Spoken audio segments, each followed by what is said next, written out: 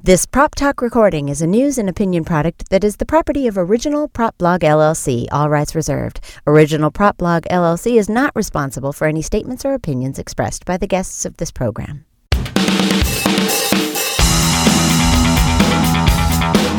Live on tape from the OPB studios in Northern California, it's Prop Talk. Brought to you by the Original Prop Blog. We're making analog connections across the world. Each podcast features one-on-one chats with special guests to discuss the hobby of collecting original movie props and costumes. The Original Prop Blog is the original source of news, information, and opinion about authentic popular culture artifacts and memorabilia from film and television. Now, let's join our host, Jason DeBoard.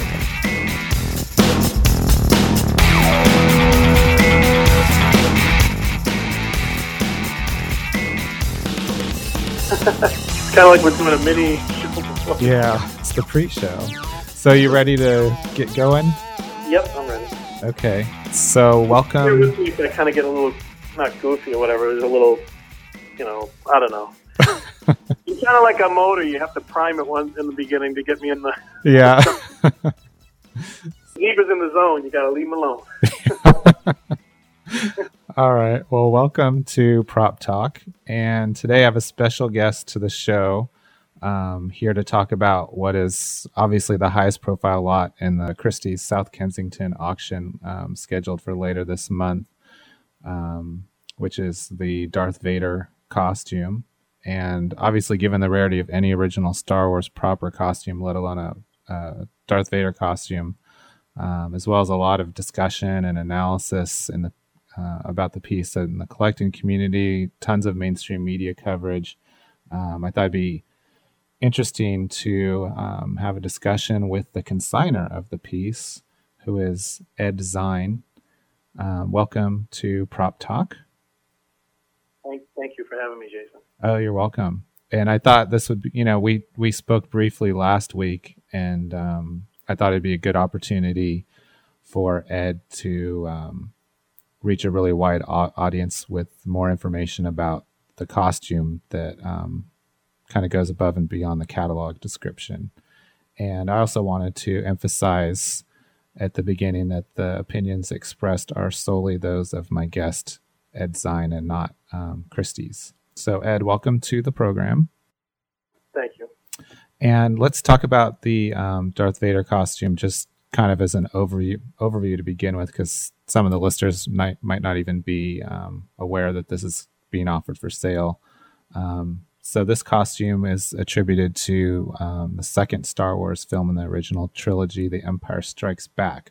So do you want to kind of give an overview about this costume and what components are included, which ones were made for production, and, kind of give a general overview about it? Okay. The pieces, the face mask, the dome, the shoulder pads or shoulder armor, and the shin guards are the original production ones. Uh-huh. And the leather vest, the leather sleeves, cotton jerkin, and the leather trousers are possibly production.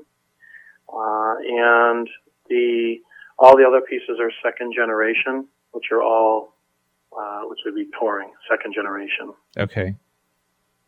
And then that would be that would be the gloves, the boots, the chest piece, the chest box, the belt box.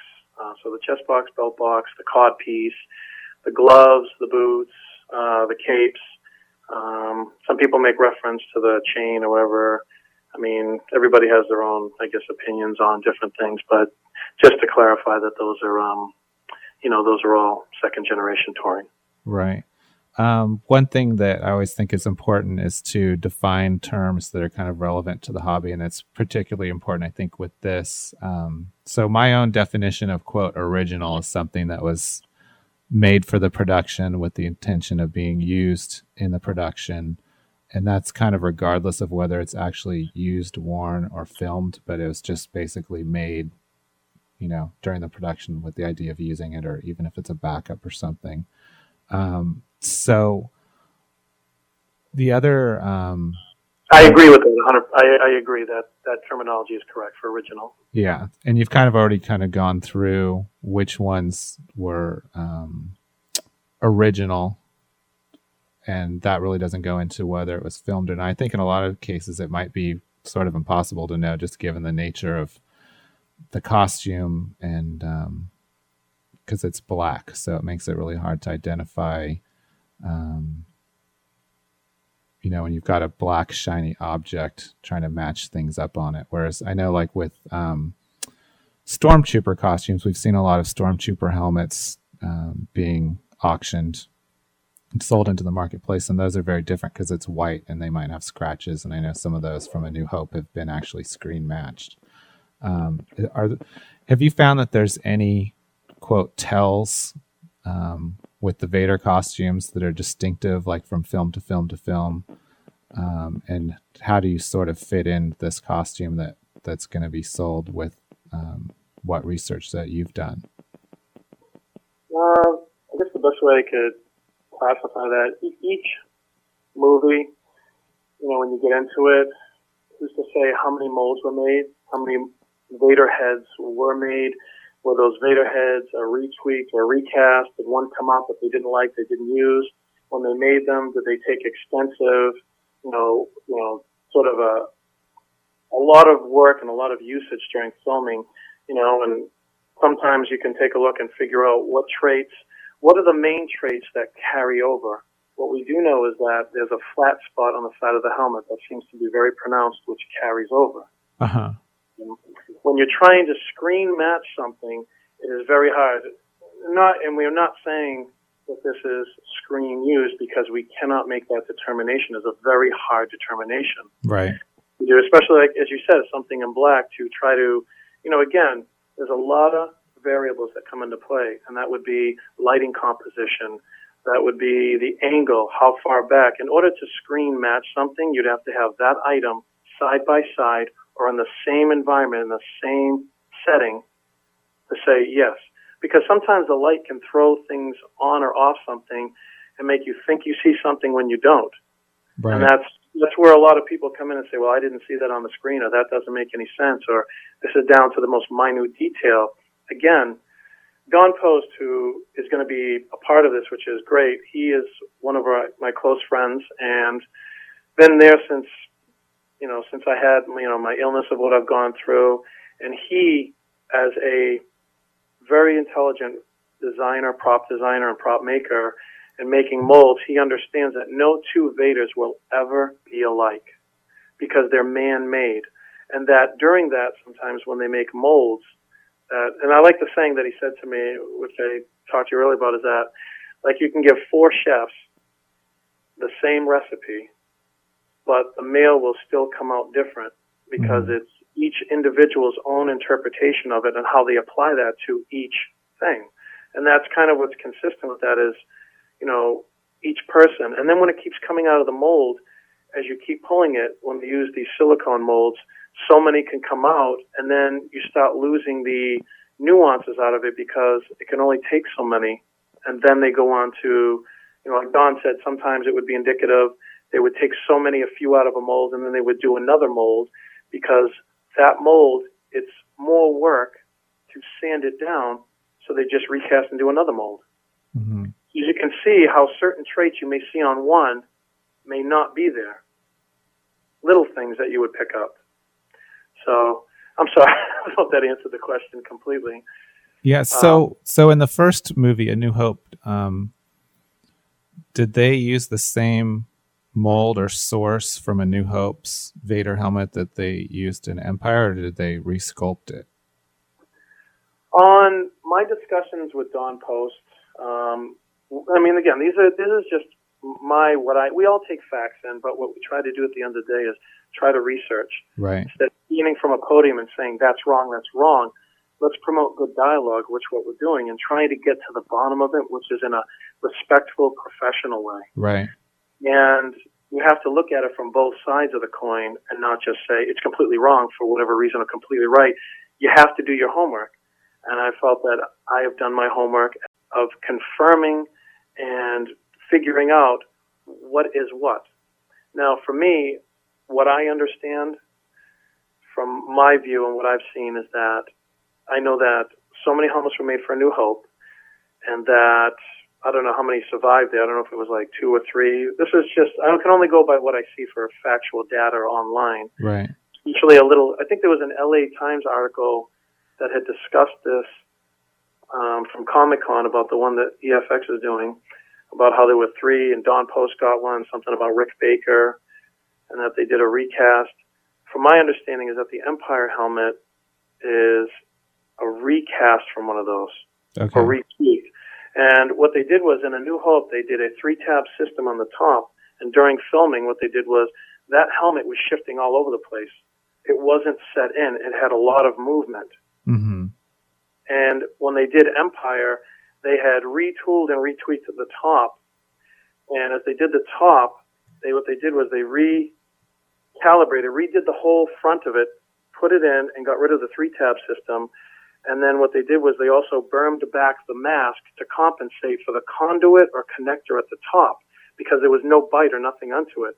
So that's why they sort of brought back the mask more, to compensate for the connector on the top, because there was nothing to hold on to it. Got it. And then they would put the BSF screws on the top and to hold it into place and lock it in. So, I mean, does that help out or no? Yeah, just because I'm pretty unfamiliar with those kinds of details and just how, it seems like there's a lot more information out there about the Stormtrooper costumes and helmets.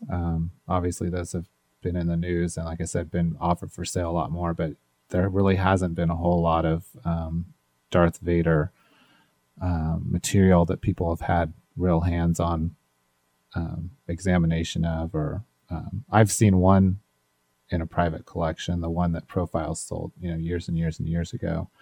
And I think I saw the one that is in the Out of This World exhibit.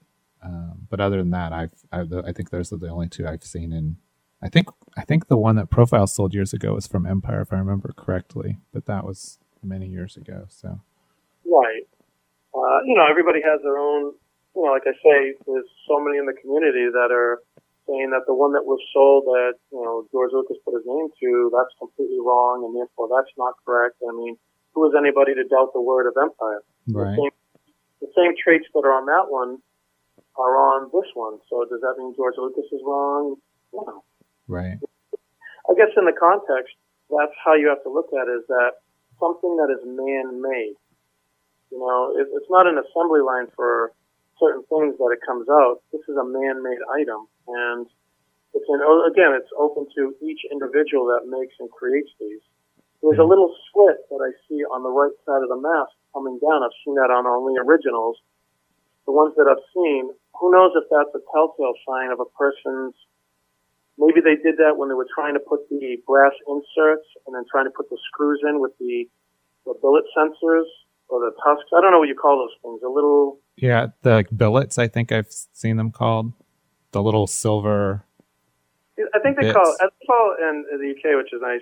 We say aluminum, they say aluminium. The aluminium, it makes it sound. I never understood that until this past year. I was like, what's aluminium? And it's a learning curve. I'm learning a lot. And it's actually a nicer way of saying it instead of saying aluminum. Yeah. What I've learned is how those little billet sensors, how they attach with the thread that goes into the brass insert. And maybe that, I don't know what that line represents, but I was told that might possibly be a signature. Maybe it's something to break up to show a little definition, a little separation. Mm-hmm. Or maybe it's used as sort of the person in the plastering shop who created it. Maybe that's their little signature to the piece. Yeah. Now, these were made out of fiberglass, correct? Correct. Okay. The general makeup and construction, and I guess to usually get to the point, people always say, what was Andrew Ainsworth's involvement? His involvement was only in my discussions with him, was pure and simple, the genetic makeup and the construction of this material.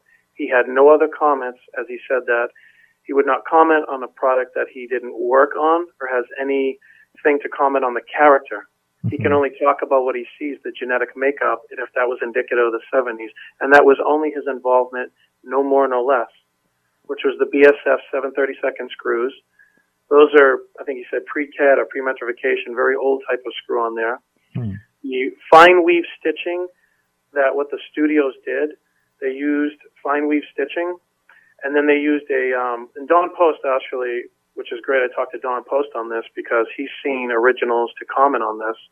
My talks with him last week on it were that you use, especially in the dome, that they use a fine weave stitching, and then they use a resin, and they put a dye or pigmentation into the resin, which is like a black color, so that when it cures, it gives like a matte black in the back of it. Because the light would reflect behind that, they didn't want it casting back, so therefore you would see the face mask and not the behind the dome. So whether that was a well thought out process during filming, I don't know. I can only give you my discussions with people, and kind of like, I think we all come to a determination together, bringing in, these decisions and what we come to of what people say that have worked in the industry and what their feelings are. Right. So, well, that's interesting, because now that I'm thinking about it, wasn't there another Darth Vader helmet that was a, quote, dueling helmet that was sold that had clear parts of the mask so right. David Prowse could see through it? Oh, you mean you're talking about the stunt helmet, correct? Yeah. Now the stunt helmet, that's a highly modified Hero, and that helmet is, I mean, who knows if that's one that was just, again, a beat up or a crappy helmet that nobody wanted, that they just took it and retweaked it because it wasn't going to be a close up shot for the camera. But what they did was, that was Bob Anderson's stunt helmet, and when you look at it, and I've gotten into discussions, again, you have to know the type of material used. And what I've found over the past, in detail for those who've worked on it, and the people that from ICI, which is the Perspex company that created the lenses, which is 3 mil, what they used, I believe it's 3 millimeter. I think 3M is 3M. And when you look at the Paul Allen one, the eyes are an old color, which is a bronzy color. It's called a 504. And then the cheeks and the neck area, they actually replaced that with Perspex so that Bob Anderson would have a greater viewing point to see, because it was not a highly illuminated set in the scenes he was doing, so he needed greater visibility to do the dueling scenes with Mark Hamill. Okay. So the color that is on the one in which I have, because we got swatches from the old ICI Perspex, that is called a 912. And from looking at the inside of the helmets with the high-def images that were given from, a prior auction house, we can look at them.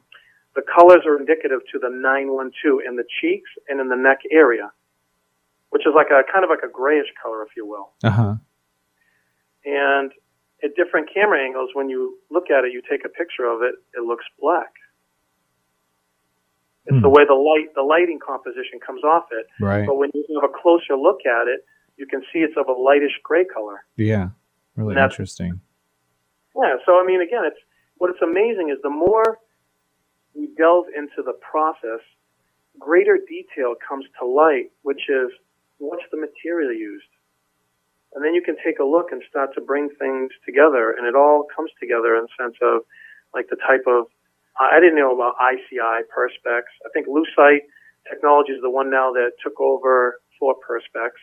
But the old swatches were the ICI Perspex, and, we sent those swatches, which were 2 Christie's, those swatches there, to compare and to have the detailing of that too. So have you ever heard about that, the Perspex in there yourself? Just what little I've read, but I don't know any detail about it whatsoever. So that's really interesting. Yeah. I mean, it would be interesting, which is you take that images and those and put them side by side. Those colors are indicative. And it's amazing that the stunt one, there were a 504 and not a 912. The one for sale at auction has 912 in the eyes. The lenses are 912. The stunt one is a 504. When these colors were back then over almost 30-something years old, so they were around during the making of Empire Strikes Back. So I think that's the amazing part. is that we entertain into, thought-provoking dialogue. That, Right. Comes to, instead of some people look at it as, wow, we get to see an amazing piece that has gone unseen or untalked about for a long time. Right. It deserves its just place in society of being discussed and talked about and not pushed to the side. Right. So let's talk about how you came into possession of this costume. How did you learn about it? How did you find it? When did you get it? I got these pieces back in 2003. I actually got a touring one and one which is being sold now through the auction, and which is through NJ Farmer Associates Limited, or which is kind of goes by the name at that point, Farmer Studios. Uh-huh. So, the guy is such a great guy, Nick Farmer, such a gentleman, scholar and a gentleman, very nice guy. And, my pursuit, it's almost like I almost have to go to how it all came about of my pursuit of Vader. Right. You want me to talk about that in a way or no? Yeah, let's talk about that, because I know we were discussing earlier, I saw you, it was on Good Morning America, right? Yeah. And you have a book, Life and Rewind, and it's about overcoming your obsessive compulsive disorder, and you have a really unique story. So if whatever you're comfortable talking about, I think that would be really interesting, because it all kind of gives some backstory as to how you got involved in getting this costume too. Yeah. For me, how my OCD came into play is that my OCD is based upon traumas, and me at the age of 11, seeing my mother pass away in front of me is something that, caused it. And for me, what I did was I took that and I buried it. And sometimes we either deal with things right away and face our fears then, or what we do is we let this lay dormant inside of us and we don't address it. And for myself, it was my mother, seeing her pass away, and then my grandmother, and then my Uncle Tommy in 91. So for me, it was dealing with multiple traumas. And it got to the point that later in life, did my OCD rear its ugly head, and it got to a point where I was housebound for over 2 years, down to 159 pounds, that close to passing away. And, it's funny, you live with OCD and people think you're controlling, but you're not. Control is an illusion. We control nothing. Mm-hmm. And that's the one point that, people understand is that when you have OCD, that in a time when you need help, your body creates a defensive mechanism in order to deal with things because you don't have a foundation or a structure.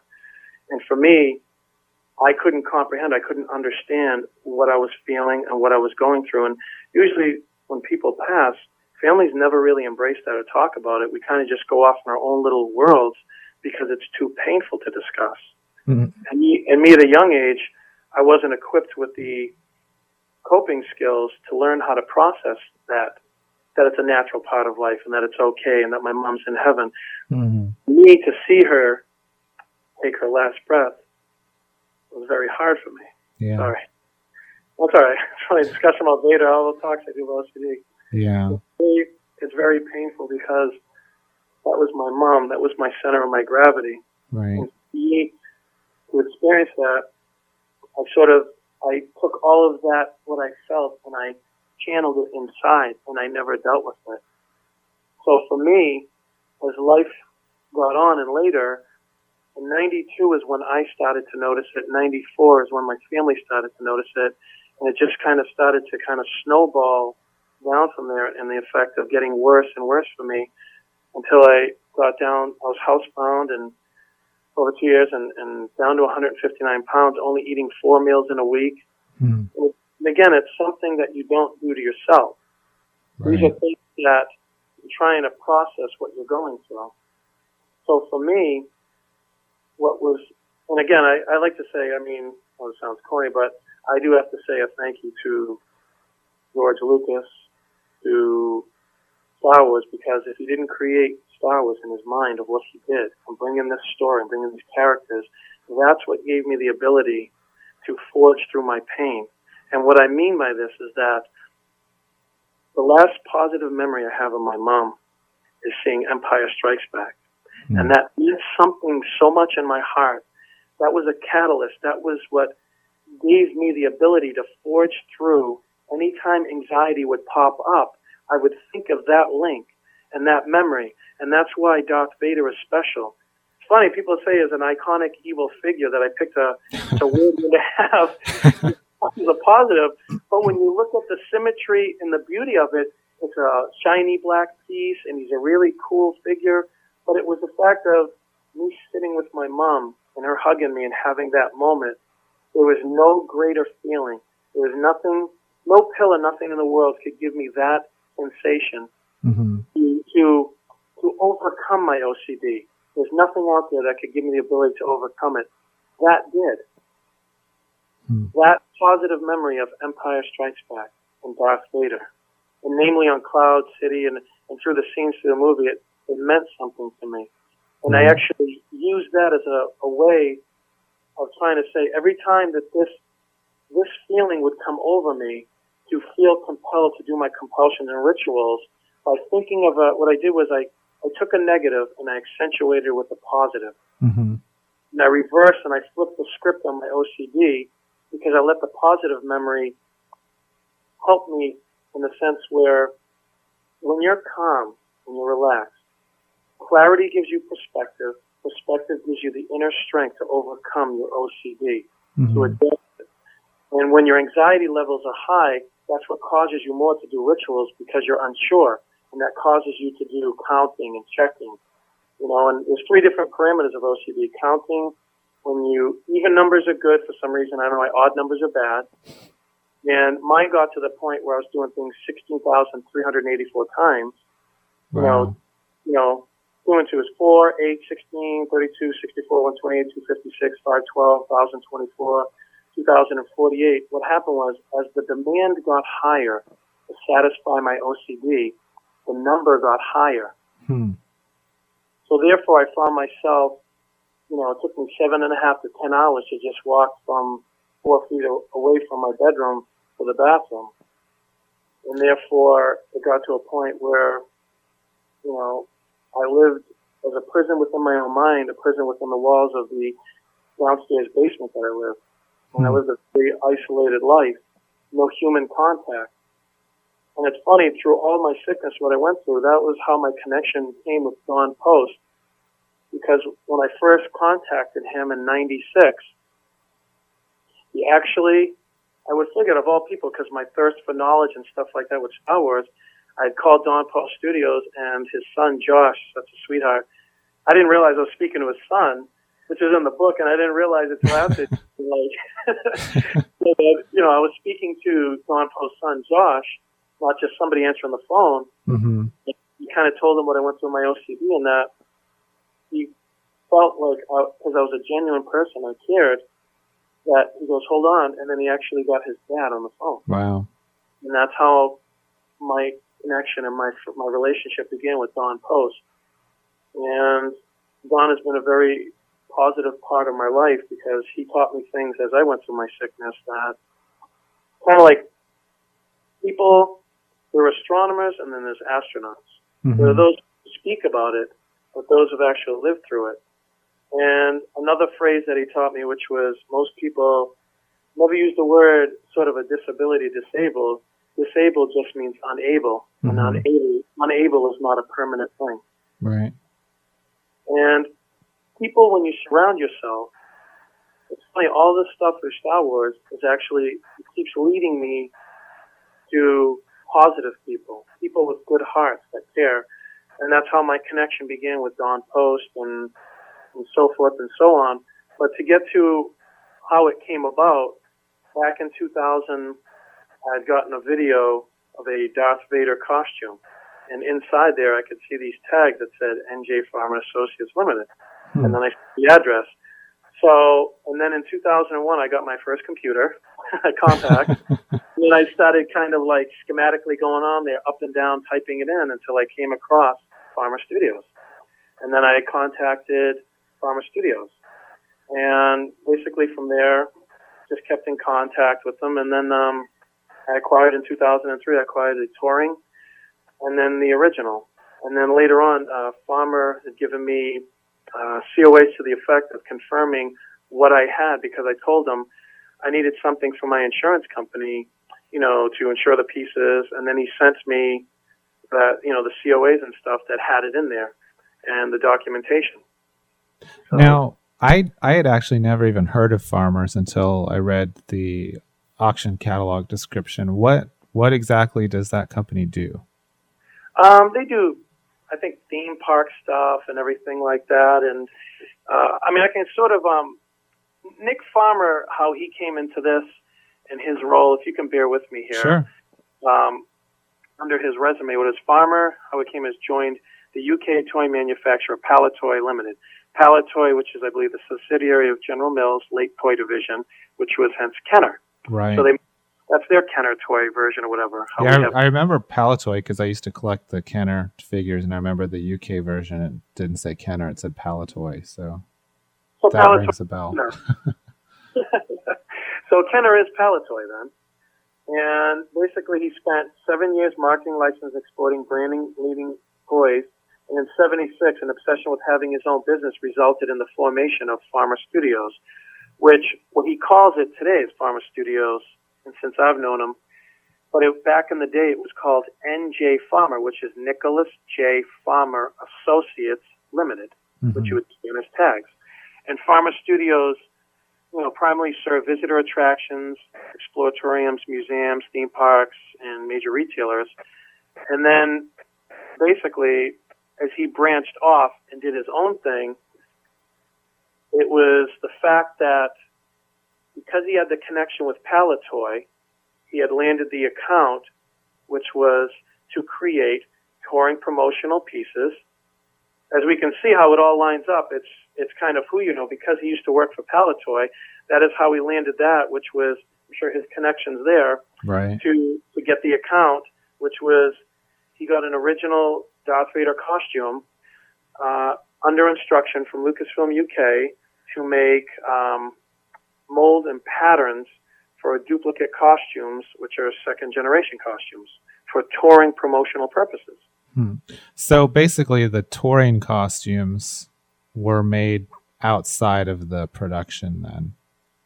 Correct. That is correct. Because I never knew that, because I saw, when I was a kid in 1980, I saw Darth Vader, quote Darth Vader, at a Mervyn's store, in California. And actually I had posted photos of it on the original prop blog. So all those costumes, the touring costumes, which I know is Vader, and what other ones were there? Were there some stormtroopers too, or no? I have no idea. I don't know either. All I know is I saw Darth Vader. So those were actually made post-production by companies outside of Lucasfilm, basically. Yeah.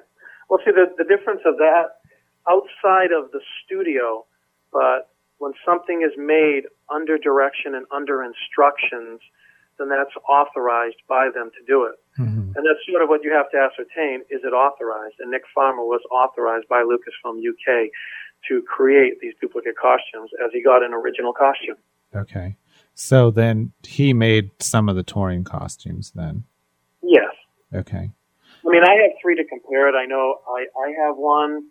I know one of a gentleman, the video which we have, that works in the same circle of, the community. He has one, and another one that Farmer had sent me all documentation and other things to it. They're all consistent. What I was told is that Farmer, as he created them, that there's a row of pleated stitching, and that what they did was, under instruction, they were told to leave one of the row of stitchings out, which I believe made it about 1.5 inch gap versus a 3/4 gap, and it goes top to bottom, the stitching. So an original never had stitching, that was a wide gap. An original, when you look on film, you'll always see that they're all about a 3/4, the stitching going up and down. Right. So then there should be pretty distinct differences between the touring costumes and the production costumes, since they were made by different people under different circumstances, and one's basically a copy of the other then. which is, it's second generation. They're still all cast, the molds and patterns from originals. They're not just okay. recreated. You know what I mean? So they had like an original helmet mold that they used to make touring helmets then, for instance. Yes. Okay. So when we first started the interview, you kind of went through which pieces were, quote, original or production made and which ones weren't. So are the other pieces then, were they made by Nick Farmer for the purpose of touring costumes, the other components of the costume? Yeah, second generation, which that's another way they classify it in the industry as second generation, which is, my understanding, a replica, that's a hard term to use. A replica would be somebody's interpretation of the piece. Right. When you get into an original casting off there, that would be considered a second generation. That's another way of classifying it. But when it's done under instruction to the letter of the T to be as authentic as possible, then that's become second generation, which was made for touring promotional. Okay. So it's kind of like, I don't know if you take it that way, there's different views on replica and then sort of second generation. How would you interpret replica and second generation? Well, I think for me, there's original and not original. So I would classify second generation. If it wasn't made, during the production for use in the production, then it would fall into the not original side, which would which would be more in the replica realm. But it's still, within that category, I'd obviously put something that was made for touring purposes higher than something that someone made last week in their garage, as a replica of what they see on screens. I mean, there's a really wide range of classification within that.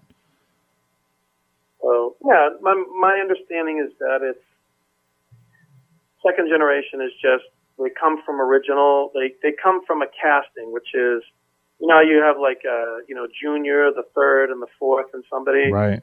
Kind of like that. Doesn't mean it's less than what it is, but an original, when you say original production made, comes directly from the set during the filming of the movie, and there's no two ways to misinterpret that because it's designed for the purpose of the film coming from that. Right. And how Farmer's involvement came in from all the discussions that we've had with Farmer, this suit was given because these had to be ready for the premiere of the movie May 21st of 1980. So that these were made, and as he got this stuff, everything was done early 1980 to get ready for the premiere of the movie May 21st, 1980. So obviously, he has to have these in hand to make the molds. Right. It already, to create it and to start making these suits. So you can't just get it in May. You know what I mean? You can't you can't get these in May to start creating them. You actually have to get it in hand to start making, creating, and bringing all these touring suits to get them ready for it. Right. So it takes time to get ready. Yeah. So how did you identify the production made or original components as such? Did you compare it to your other touring suit and see differences in them? Yes. What I notice is below the right cheek there seems to be divots or potholes. And I'll also send you images later to show, but in the ones that I've seen, the divot has been present in them. And this one has stress marks on it. That means molds were made and taken off of this one specifically, which is the larger one. And this head is so much larger than the touring one that I have. It's grander in scale. So there must have been shrinkage factors that came into play during making the mold, because it's a little bit, the teeth are a little bit narrower, and, the divots are still present. And on the side, which I see in other Farmer ones, is where they bermed it out on the back. You can still see that line present. And the grills all match up on all Farmer ones. They all have the same type grills, the three that I've compared it.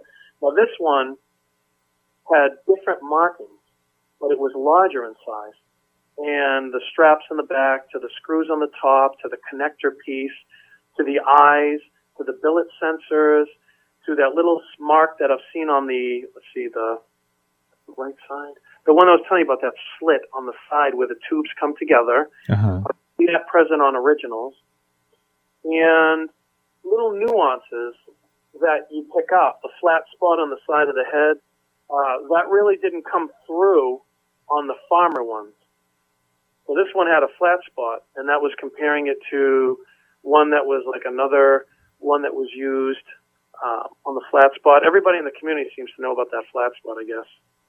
So, yeah. Now, was Farmer supplied with the little extra components, like, you know, the mesh behind the grill and the eye lenses and things like that, or is that something that they had to develop on their own to replicate what was used in the movie?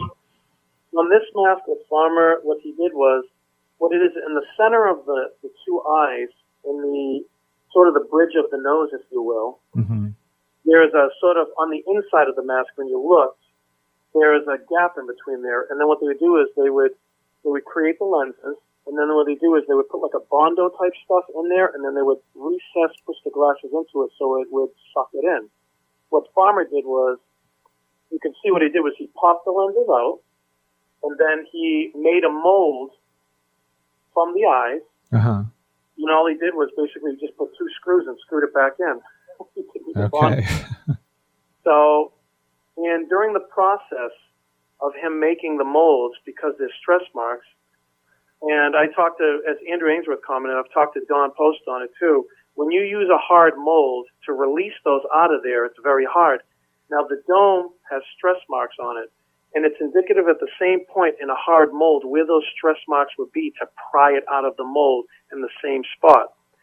So, having said that, on the face mask, on, I believe it's the right side, that there was a crack and a repair to it because as it was coming out, you know, some repairs had to be done to the mask because when they were prying it out, it got a crack in there, so they sort of weaved it in a little bit. And they sprayed it in and sort of remisted it in on the side, touching it up. Okay. I know that was probably one of the questions, I think, down. And then I've also seen reference to, quote, Lucasfilm UK. And excuse me, can you tell me a little bit about what this entity was, what they did? As far as what I have come to understand, Lucasfilm UK is the company that Lucasfilm had over there that handled, I guess, production, and, you know, that was their company that they used during there for, you know, the productions of the movies. And then I think after, from what I was told and understand, that, you know, the company ceased operations and shut their doors. Okay.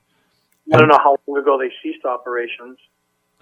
And then I think I read that there's some kind of documentation showing that Lucasfilm UK sent this costume to Nick Farmer. Yeah, the documentation, Farmer, we have what Farmer has stated in there. We have him saying from, you know, coming from the set, you know, comes from Dave Middleton. I don't know if you know who that is. No. Actually seen in the credits, he's the construction storeman while working on The Empire Strikes Back. Okay. Lucasfilm UK authorized and instructed, this is out of Farmer, you know, which is fine. He went on record and he spoke to Christmas and has even put another COA recently, even add to it sort of an addendum, if you will, even more on top of it. We've got to remember the COA I got from him was like almost 5 years back. Right. So what he had to say back then was 5 years ago. It's not like I just had an epiphany in 2010 of all this. You know, it was in 2006. So now, fast forward, we're in 2010. So the documentation, he's on record for saying that it was early 1980 that he got this from the set of Empire Strikes Back. So the construction storeman, Dave Middleton, Lucasfilm UK told Dave Middleton to release the costume to Nick Farmer for the purpose of creating mold patterns for duplicate costumes. So it places it during production from the set of Empire. Okay, so basically they gave him one original example to use as a model to reproduce touring costumes. I always say I missed out on the capes. There's other pieces out there that are still floating around that other people have. Oh, really? Yeah, because he got a complete costume, the whole thing. Okay. So you just got some of the better pieces of it. Yeah. I got the head, the shoulder, and the shin guards. The shin guards are, I went to in June. I'd met. I don't know if we could talk about Dave Prowse, and he put the mask over his head and stuff. And with the touring, what happens is there's shrinkage factors, and the size comparison that would not fit his head, and this fit precisely to his large. He has a very large head. Yeah, I've actually met him once, so I've noticed that. His head size is 7 3/4. It's a very large size head, and very nice gentleman, very polite. Went there, and like I say, he looked at the pieces, and I tried that on over his head and stuff, and that fit perfect to him. Okay. So, and then did Nick Farmer, did they do touring costumes for Jedi, or was it just Empire? From what I know, I think he just kept the same ones, and they just did the same touring appearances with them. Oh, like this? They just reused the same ones they made during the 80s or 1980. Yeah, I mean, again, I've seen, as each time goes on, as far as Jedi, I mean, their relationship was from 1980 to 85. That was the relationship that Lucasfilm UK and MJ Farmer had. That was the relationship from 1980 to 85. So, I'm sorry. I don't mean, I hope I'm not bouncing all over the place. Oh, no. I am. No, I feel very blessed and very honored that you're taking the time to talk with me. And it's, in a way, as I talk about Vader, because there were some very harsh comments that people had said, kind of, when you talk about Vader, that's one thing, but when you go and attack somebody over their sickness and comment on it and not understand, listen, again, if I don't bring up something about you, that doesn't give you the right to comment on something that you don't understand and don't know about. Right. And the hell and the pain that I went through, it's not for them to pass judgment on. Right.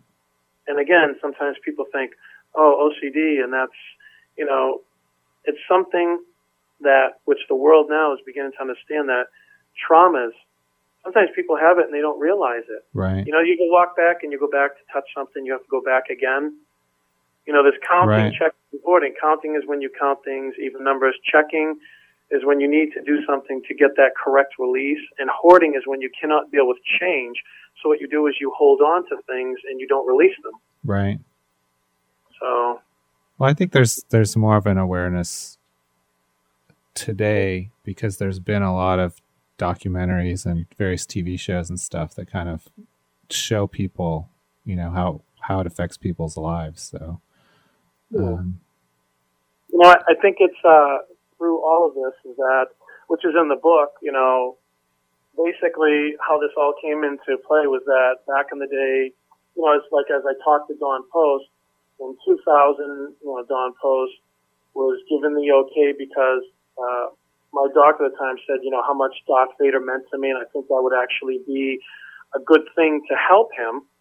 So then, back in the day, Don Post was actually given authorization to create a costume for me.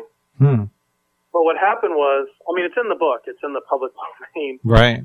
What it was is, he actually, me and him kept going back and forth, and now he goes, it's funny, you can understand, he goes, how what you have in your mind, what you think something is, isn't really it.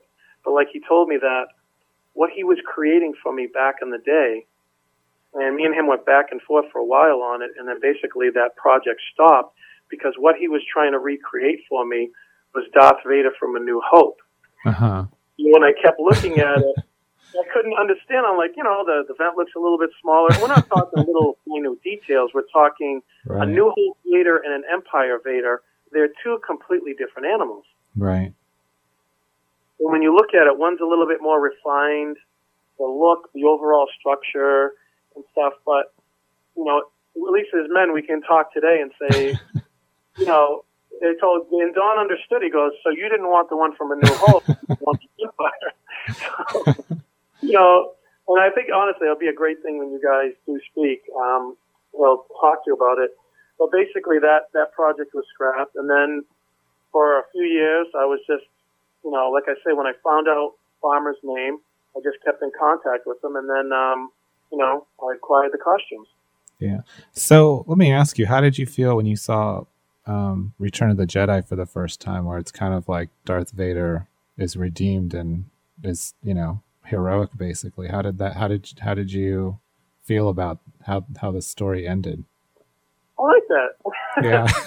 We're going a different direction. I like that. That's pretty cool. How I felt, it touched my heart, because at the end, people thought Vader was a son of a gun. Right. And because when he looked, he saw the evil that the Emperor was doing, and he says, I'm not going to allow you to hurt my son. And I think when you watch that, the hair on the back of my neck stands up, because you get to see that's a father protecting his son. Yeah. And that moves me. Moves me, How about you? Yeah, I feel the same way. I just thought it was, it just shows the whole redemption of, here you have Darth Vader, the most evil person in the universe, and even he can be redeemed, right? Yeah. And has good in him. Absolutely. It's, I always love my Empire for what Empire stands for. Return of the Jedi was, always the original trilogy. That's special in my place, because as you get older, the things that are around your childhood will always have that special meaning to you. Right. And for Empire, just, it's funny that everyone says, he goes, you do realize Empire's like the most ruthless one, with choking everybody out. Yeah. I got my kids, they walk around, and I go, apology accepted, and then they go, Captain. Yeah. So, I think what I've got out of this is that, I got to be a part of something special, but all the people that are involved, and again, it's funny, maybe, like I say, Don Post always said to me, he goes, I'm sure George Lucas knows who you are, and, because of back in the day, and, with my OCD and stuff, and right. I always have to honor, you have to be honorable, and I have to honor and respect. He created something that actually affected a life, not just about a movie and collectibles. It actually gave me ability to overcome the worst case of OCD ever documented in this country and pretty much the world. Mm-hmm. And I used a positive memory of something that he created, and he's a part of that. Do you know what I mean? Yeah, it's just remarkable. So, I guess all the parts of everything that come into play, like I say, these pieces, that I've had, I made Lucasfilm, of contact. I made them aware of, me owning these pieces, like back in 2006. Mm-hmm. So, always, and that's the one thing I respect, always be honorable, be a man of your word, and be respectful. And I've always had great communication with them and great dialogue with Lucasfilm. That's great. So, it's very, when you just tell it from the heart, and you be truthful and you be caring, and people, how you live your life. Right. Everything, all of this comes to light. Like I say, you'll be doing, hopefully you can do that interview with Don Post. It'd be nice, because he's now going to put a letter to add into the description, because he's heard and seen a lot going around, and he wants to he's there for me, right, because he needs to speak about something that it's what he knows, his right. ability. And, he's very, very knowledgeable and very understanding. As, he's pretty, I'd say he's second to none. Yeah. He knows his stuff, and he knows it quite well from, all the stuff that he's done. He had the original 3PO, the R2-D2. There's people that said, this isn't right, that isn't right. It is funny how people pick apart things. Right. But unless you're the actual person who creates them, who makes them, and you can understand the process of mold making, then you can really speak. Right. But listen, I want to thank you so much for taking the time to talk with me. And I don't know, I feel like there's something we're missing here. Certain scenes, nuances. As far as the Vader, there's one, I think it's like 1 hour and 27 minutes in, uh-huh. like 12 seconds, On mine, there's a little divot below the right cheek, and what Don had told me post is that when you create molds, sometimes air pockets get in there. Uh-huh. And what they do is they, as there's air pockets, they create little divots in there. And the one which is in auction now, in that scene, you can kind of see divots. You can't say it's screen used because we don't know. Right. Again, we can never compare it. We've never said it's screen used. But what we can see is that the odds of having the little divots there below the right cheek, mm-hmm. if it's on there, and then also at the end where Darth Vader says, Obi-Wan never told you what happened to your father. I am your father. And if you only knew the power of the dark side. But if you look at that helmet, the tooth, looking at the helmet all the way to the right, has a little roundness to it, which is indicative to the one being sold. The teeth spacing is a little bit wider than the rest that you see in the film. The billet sensors through the movie, they were more mushroom shaped and a little smaller. In that scene, you can see that they are indicative to the wider flare out around the ends of which the one is being sold at auction. So, I think we're compelled as human beings, as we see reasons why not, let's look for reasons why. Right. So, how do you feel more of when you're trying to ascertain what a prop is? Do you find more reasons instead of kind of saying why it isn't, look for reasons to confirm it because you may find things instead of having a one skewed vision? Well, I think you have to do a little bit of both. I tell people my approach is when I first look at something, it's sort of, quote, inconclusive. You don't know one way or another. And then you either have to prove that it's authentic or prove that it's inauthentic. And both can be a big challenge. So really, it just comes down to a combination of the history, the provenance, what you can see on screen, and then weighing that against whatever the negatives might be. But like, for instance, in this, a helmet from Star Wars, like we've talked about, there's just so many, they had so many different ones used in the production. And as far as, I don't know, I think it'd be very challenging to actually match that particular style of prop on screen, just because it is black and reflective and it's a pretty dark movie in terms of lighting. So for me, it comes down more to the history of it and the whole story, which is why I kind of focused more on that in our discussion than the details, because you can kind of pick apart details all day long. Right. But, if there were 5 helmets used or even made to be used, the odds of matching it up, I think, would be challenging. From my understanding, I believe, from when I was talking with Don, 7, possibly 8, the Empire. Okay. And who's to say, as people can say, is what you have, who's to say what comes from Empire, if Lucasfilm has used other helmets from, like, say, Star Wars A New Hope to, from right. an Empire. Who's to say if something from Empire was just really, a helmet from Empire used in Return of the Jedi? Right. So, you know. Well, a lot of time has passed since those films were made. So, for me, the more compelling thing is that you personally have a touring helmet and this helmet, and you do notice distinct differences. And given what you've talked about, that basically farmers remade, these touring pieces independent of the people actually made them from the movies, using the same materials, but there would be differences. Well, thank you so much for taking all the time to talk to me today and sharing, I know, a very personal story, as well as sharing information about this helmet. You obviously have a wealth of knowledge on the topic, so it's been very, very helpful to be able to ask you all these questions. Thank you, Jason. All right, well, take care, and I'll talk to you soon. Okay, take care. Thank you for listening to our program, Prop Talk.